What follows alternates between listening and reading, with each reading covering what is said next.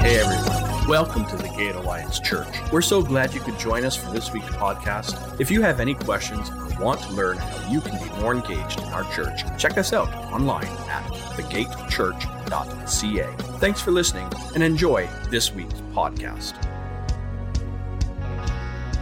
So this is the last week in the 6-week series on Jonah, and then next week we're going to start doing a few messages on our series, our vision this year moving forward. We're going to be talking about moving forward the great principles to live by. So we're talk about fasting, talk about another great principle, worship, prayer. And so we'll be looking at that as we will throughout the year, stopping just to focus on one of the moving forward titles. There are 3 ways that we can learn. You can take out your sermon notes if you had them. You print them off at home, off our website. Those here would pick them up at the front table. There are 3 ways we can learn. The first way is through experience. That is, we learn through reflection. We use our own past actions, our own past practices, and we reflect on what we learned. For example, if you go and touch a hot stove, you will learn not to do that again in the future. I've learned not to do that again. You reflect on your own experience. The second way we can learn is through explanation. That we learn by listening. We listen to instructions from someone who has more knowledge on a subject that we do, and by listening to them, they transfer what they know to us, and this is usually how classrooms work at schools. You have a professor or a teacher, and the students are sitting down and listening, and they're explaining to us what we need to learn. And then there's the third way, by example. We learn from watching others who have accomplished what we seek to set out to accomplish. This is a great way to learn because you learn from the mistakes and the failures of others.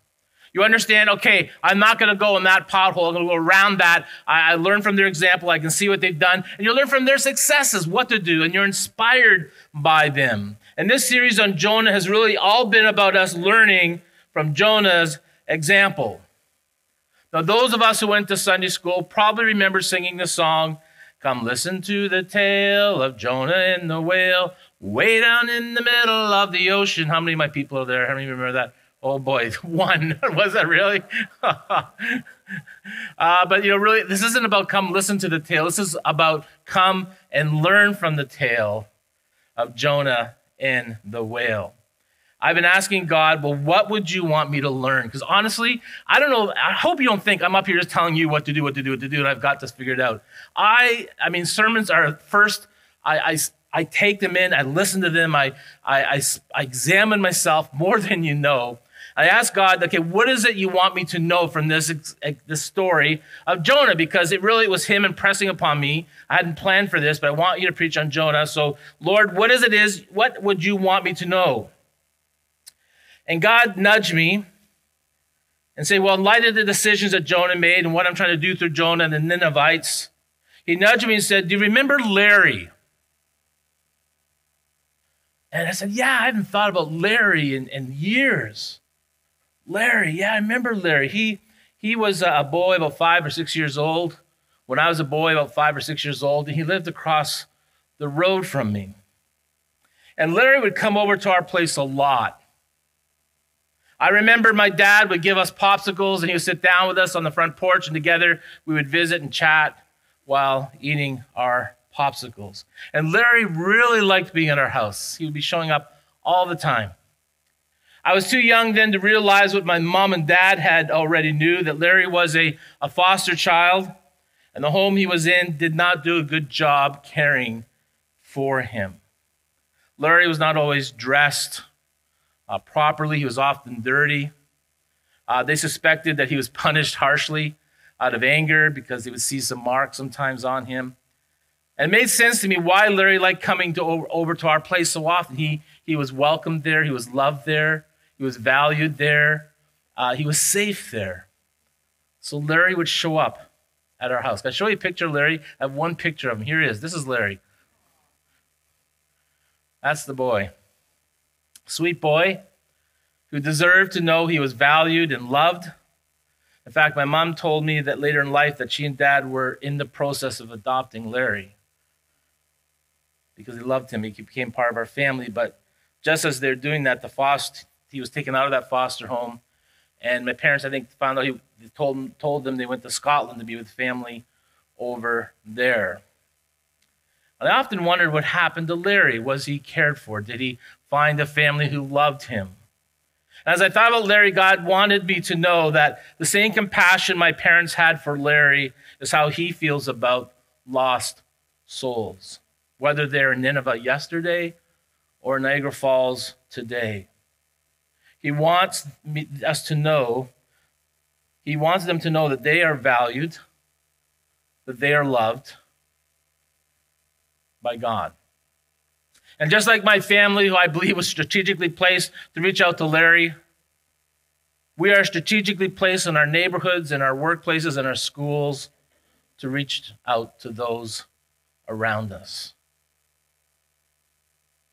I would confess to you, it's easier for me to have compassion on someone like Larry than someone who makes choices and decisions I don't agree with. I'm sure this is how Jonah felt in regards to the Ninevites. The Ninevites were his enemy. The Ninevites did not show mercy to Jonah's people, so why, Jonah thought, would I want to show mercy to them? They tortured our people. They worshiped idols. Jonah did not want to show mercy to a people who showed no mercy. They didn't deserve it. So Jonah, we know, we're looking at the series, did not want to be part of their salvation. So he tried to avoid the mission, which seems odd, because Jonah was a prophet. This was a title Jonah had, prophet. And by definition, a prophet in the Bible was to speak with people about the words and the will of God in their life and their situations. The prophets were these megaphones declaring whatever God had commanded them to say and to preach to the people. Now, titles like prophet are either bestowed upon you or earned by a person. We don't give them to ourselves. We can, but they won't mean much. We hope that when we visit our doctor and has an MD beside his name, that he earned that MD. When we go to the garage, we are trusting the fellow working in our car as a licensed mechanic, that he's not just someone who likes to tinker on engines. I've been thinking a lot about Dave and Morgan because they've been granted a minister's license by our district to be pastors. I didn't give them the title. They didn't give themselves the title. The district, our covering says, you are pastors, and they're working hard. I mean, they are so busy. How busy are you, Morgan? Yeah, see, she's laughing. How busy are you, Dave? Wake up. It's a lot of work. I did it a year ago just to transfer my ordination, not just be a licensed minister, but my ordination. It's a lot of work. Jonah had the title which described him in God's work as a prophet, but he also had not just a title, Jonah had a call. And God gave that call twice to Jonah. He said, get up and go to the large church, the large city of Nineveh, and preach against it, for their sin has come up before me. And again in chapter 3, you have Jonah trying to run away from that call. God gave him a second chance, said the same thing. Get up and go to the large city of Nineveh and tell the people there the news which I'm going to tell you. And like Jonah, again, this is not just listening to a story, but how does this connect to me? Like Jonah, we as followers of Christ have a title. We are called Christians. And Christian is a compound word, the first part being Christ, which means anointed. The second part, Christian, means little. So Christian really means little anointed ones. We are to be like the big anointed one. And that was a problem Jesus always had. He would come and he would preach, and there are people who were very religious, but not Christ-like. And the more spiritual Jesus got, the more they fought him, and the more they would grumble. And being Christ-like is not about grumbling and fighting amongst ourselves, as it said in that scripture we read. But it's about being like Jesus, who was very loving, very accepting, would be very straightforward. And like Jonah, we also not only have a title, but we have a call. We call it the Great Commission. You've heard it so many times that maybe it just doesn't sink in. But Jesus said this, go and make followers of all the nations. Baptize them in the name of the Father and the Son and the Holy Spirit. Teach them to do all the things I've told you, and I'm with you always, even to the end of the world.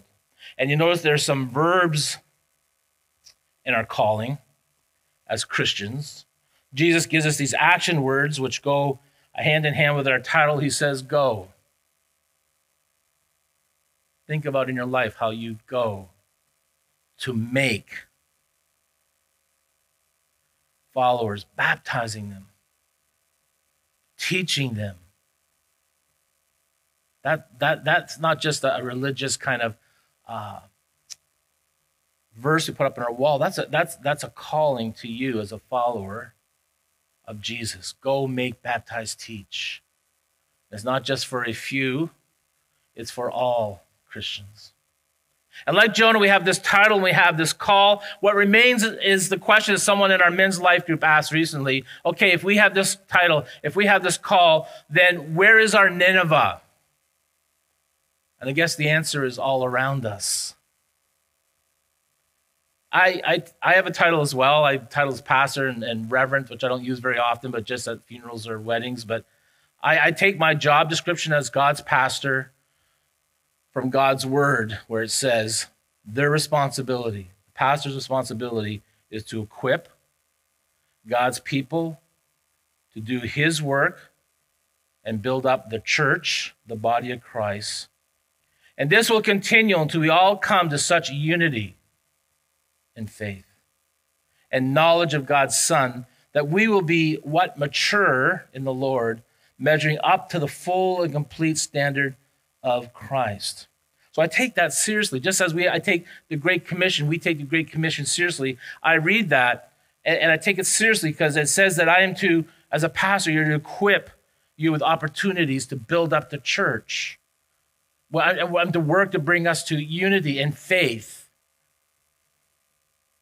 And that's why we're offering you this chance to be involved in Alpha Online, which we've been talking about. Because if you have this title of Christian, and if you want to be helped to be equipped to fulfill the calling in your life, then we want to invite you to be part of Alpha Online. This is how you can go. This is how you can make disciples. We want to help you fulfill the calling, not just to watch someone else do it, because you're going to stand before Jesus one day and say, okay, let's talk about you. And I want you to be able to stand there and go, this is how I fulfilled what you asked me to do. And you can be part of a prayer team. That will be one of the things. We have our coordinator already. Lauren will be our coordinator. We have the host. We have the tech guy. But we'll need people who would come, and part of what they can do is be on the prayer team. And we saw in recent weeks how Jonah's life did not turn around. Revival did not happen until Jonah stopped and looked up and prayed to God. And remember, he prayed God's word back to God. He took, I think, was it 8 of the Psalms, portions of the Psalms, and prayed it back to him. Now, my wife, Glenda, asked me and some others yesterday for a quote. Why do we come to this room over here, our prayer room, at 9 o'clock on Sunday mornings? Why do we come and spend that time with other Christians to pray before this service? And we call this time Prayer Start. It's not a closed group. We had, I know, at least a dozen people there this morning. It's for any who believe in prayer. You come at 9 and we will read scripture. Today we read about how we're to offer God more than just a sacrifice, more a duty, but he wants to know us. He wants us to know him. And we gather and we pray because we believe in the power of prayer. And the quote that I gave, Glenda, was not my own, but I had to share one from Ian Bounds, who said this: what the church needs today is not more machinery or better, Not new organizations or more novel methods, but people whom the Holy Spirit can use, people of prayer, people mighty in prayer. The Holy Spirit does not flow through methods, but through people.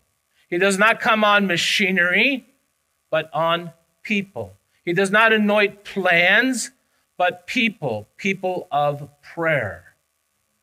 And if you truly believe this, then you want to say, I'm going to give this sacrifice of time to come with others and to pray that others would come to know Jesus through Alpha Online. I'm going to go, I'm going to help make, I'm going to help teach by just praying with others. And this Thursday at 7 p.m. will be our first time to do that. We'll go through a 10-minute training video, and then we're going to pray. You can do that. And it'll be a link in our email update, and we can send it out other ways as well. You can pray with us. You can also do something as simple as giving an invitation to someone to come to Alpha Online. And we will have those ready for next Sunday for you. See, after Jonah prayed, he began to fulfill the title that God had given him, to fulfill the calling God had given him. And in chapter 3, where we are today, we read he went to Nineveh. He finally went there after the storm, the ship, and the great fish.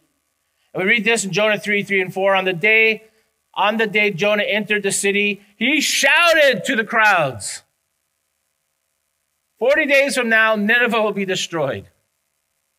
Like, wake up. And if what God in his word says is true, and it is, that there is actually a place called heaven, there's actually a place called hell, and how entrance into this place called heaven is not based on personal performance and your goodness, as the enemy would have many to believe, and feel safe. I hope I'm more good than I'm bad, and therefore I'll be all right. So many think if I'm good enough, that the good outweighs the bad in my life, I'll make it to heaven. That's a lie. You see it all the time. Salvation is only found through Jesus Christ. Not through me, not through my good works, not through my title.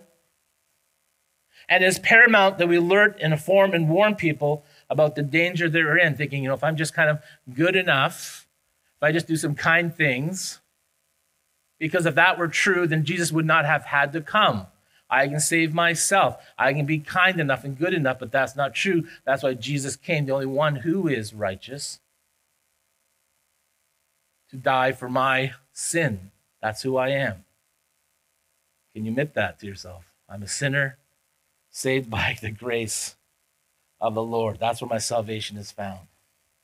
And the Bible's clear on this. The Bible says God saved you by what? His grace when you believed. And you can't take credit for this. It is a gift from God.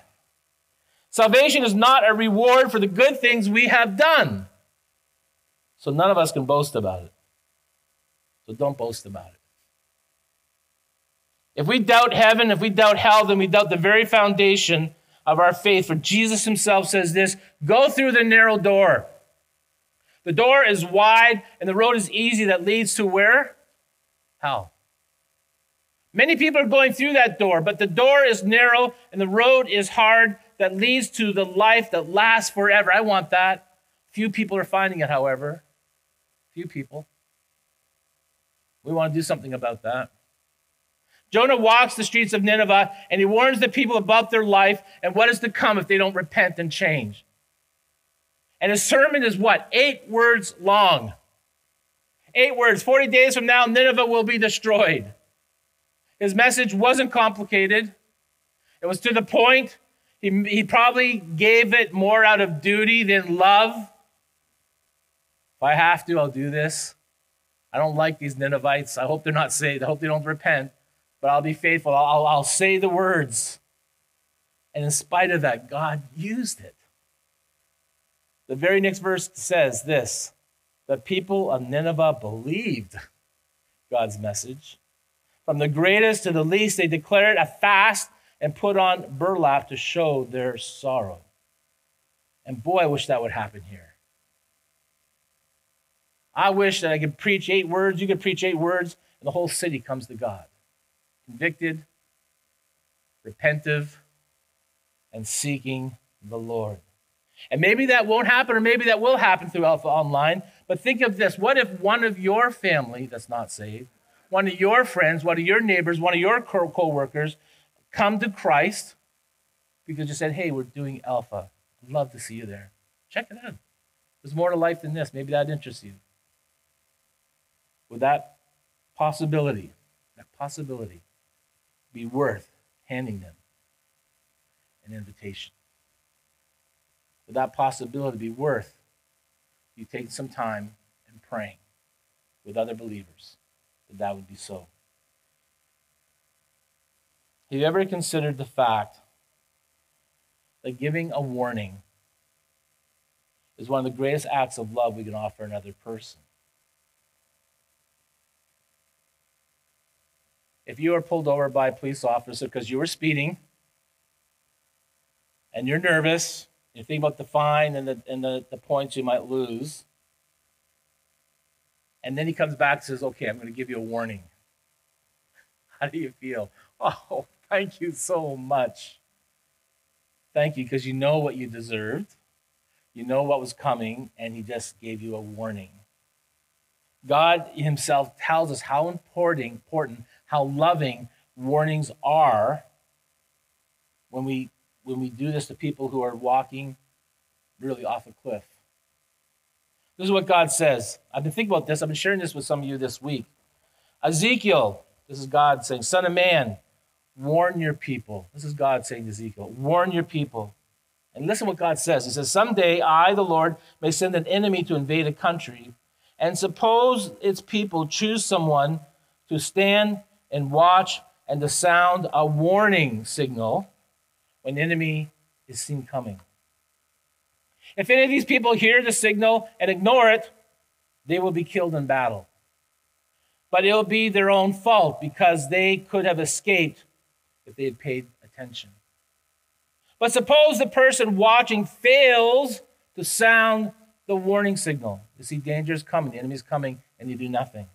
The enemy will attack and kill some of the sinful people in that country, and I, the Lord, will hold who? That person responsible who did not warn them for their death. Ezekiel, I appointed you. Church, I have appointed you to stand watch for the people of Niagara Falls and around the world. So listen to what I say, then warn them for me. That's the commission. Go, make, teach. Warn them for me. When I tell wicked people they will die because of their sins, you must warn them to turn from their sinful ways. But if you refuse to warn them, you are responsible for their death. If you warn them and they keep sinning, they will die because of their sins, and you will be innocent. See, that's not just a great story. That's God telling us, holding us accountable to go, make, teach. That passage wants to make me ask a question. I ask it of myself. Again, I do this to myself. Have you ever warned anybody about anything regarding the eternal spiritual well-being? Have you ever warned anybody? How long has it been since you warned anybody about their eternal path, about their spiritual well-being? And I ask that question because, I think sometimes, I was confessing this to our men's group, like sometimes, you're more interested in your position of being rejected or jilted by those who you want to ask than do those who you want to warn than you are in helping them and loving them to know Jesus. You make it about me, what I might feel, instead of what they're going to feel if they don't take heed.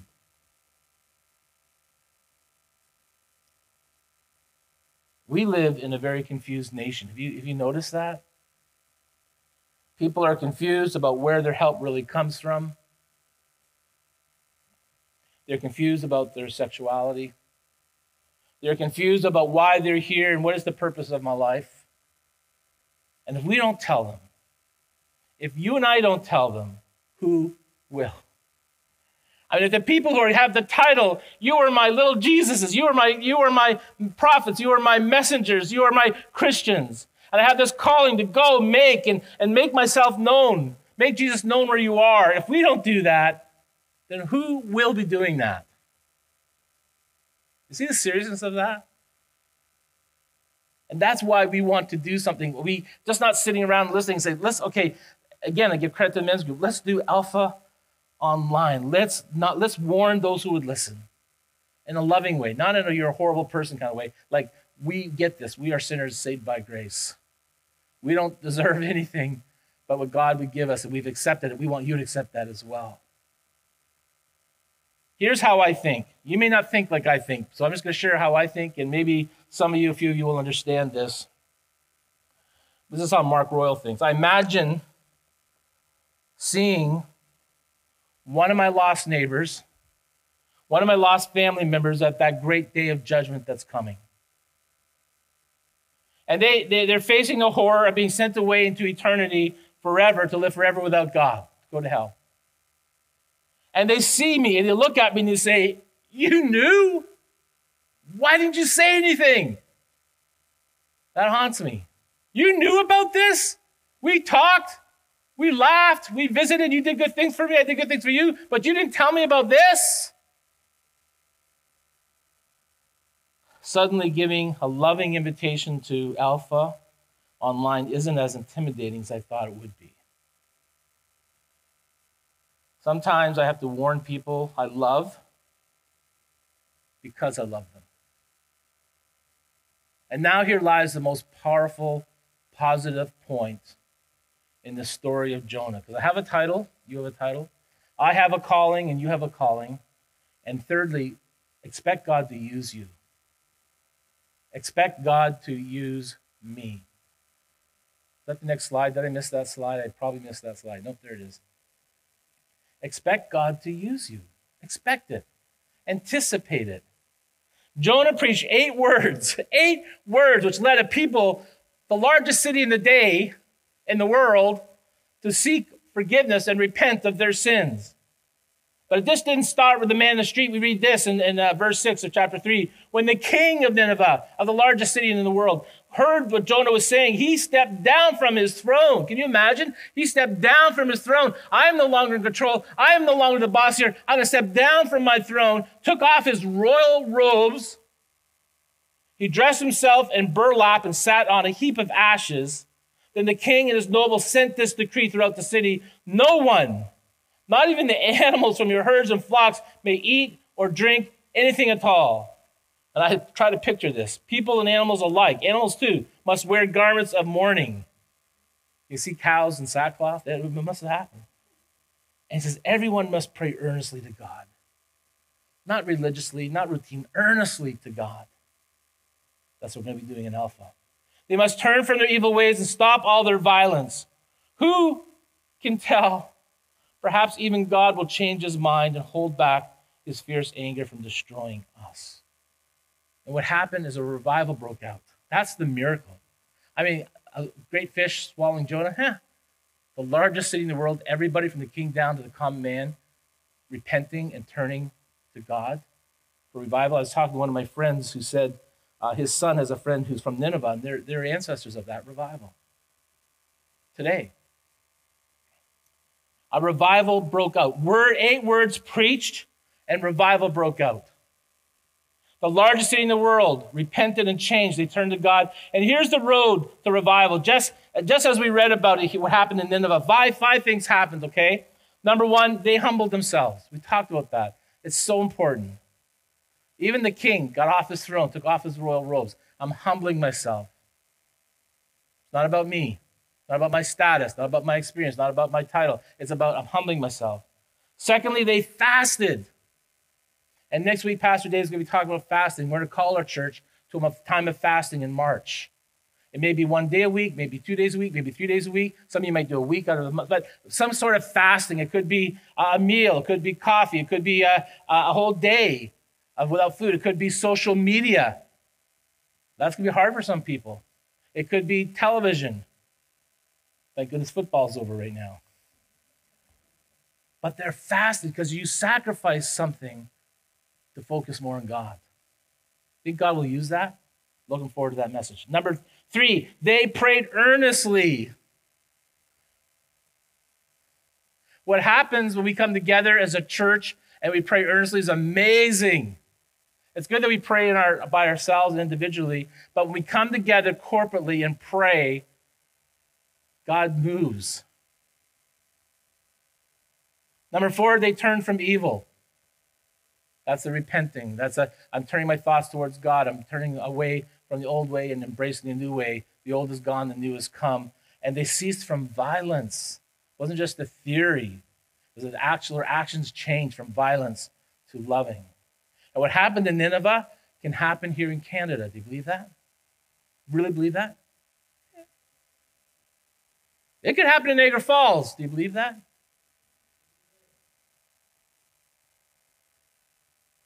It could happen here at the gate. Do you believe that? It could begin with you. Do you believe that? I wonder.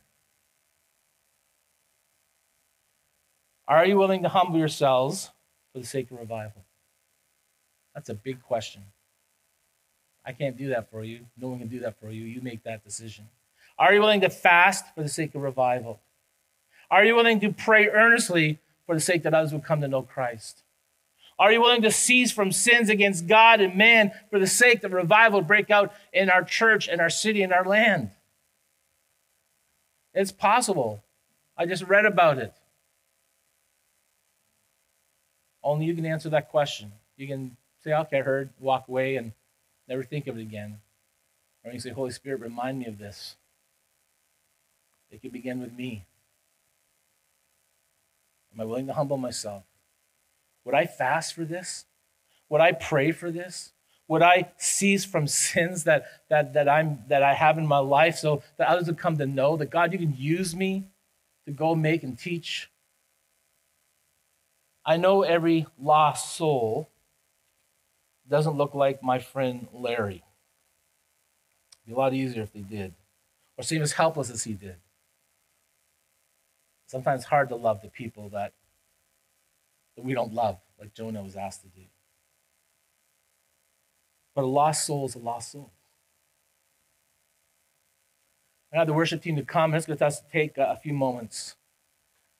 I want us to reflect on those 5 things. I want you to ask yourself, am I willing?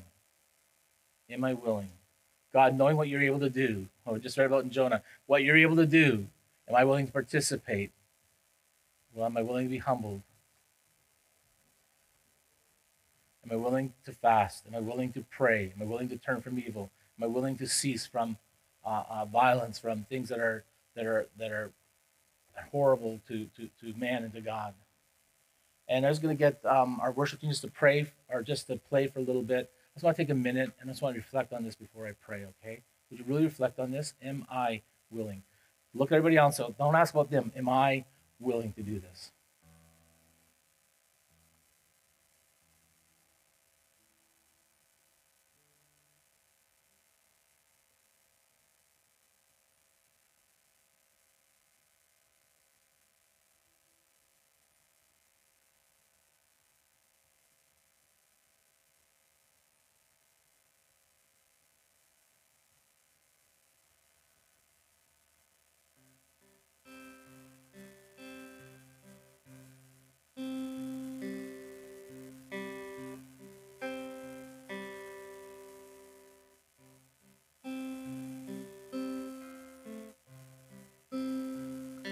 Some of you will be sitting at home on couches.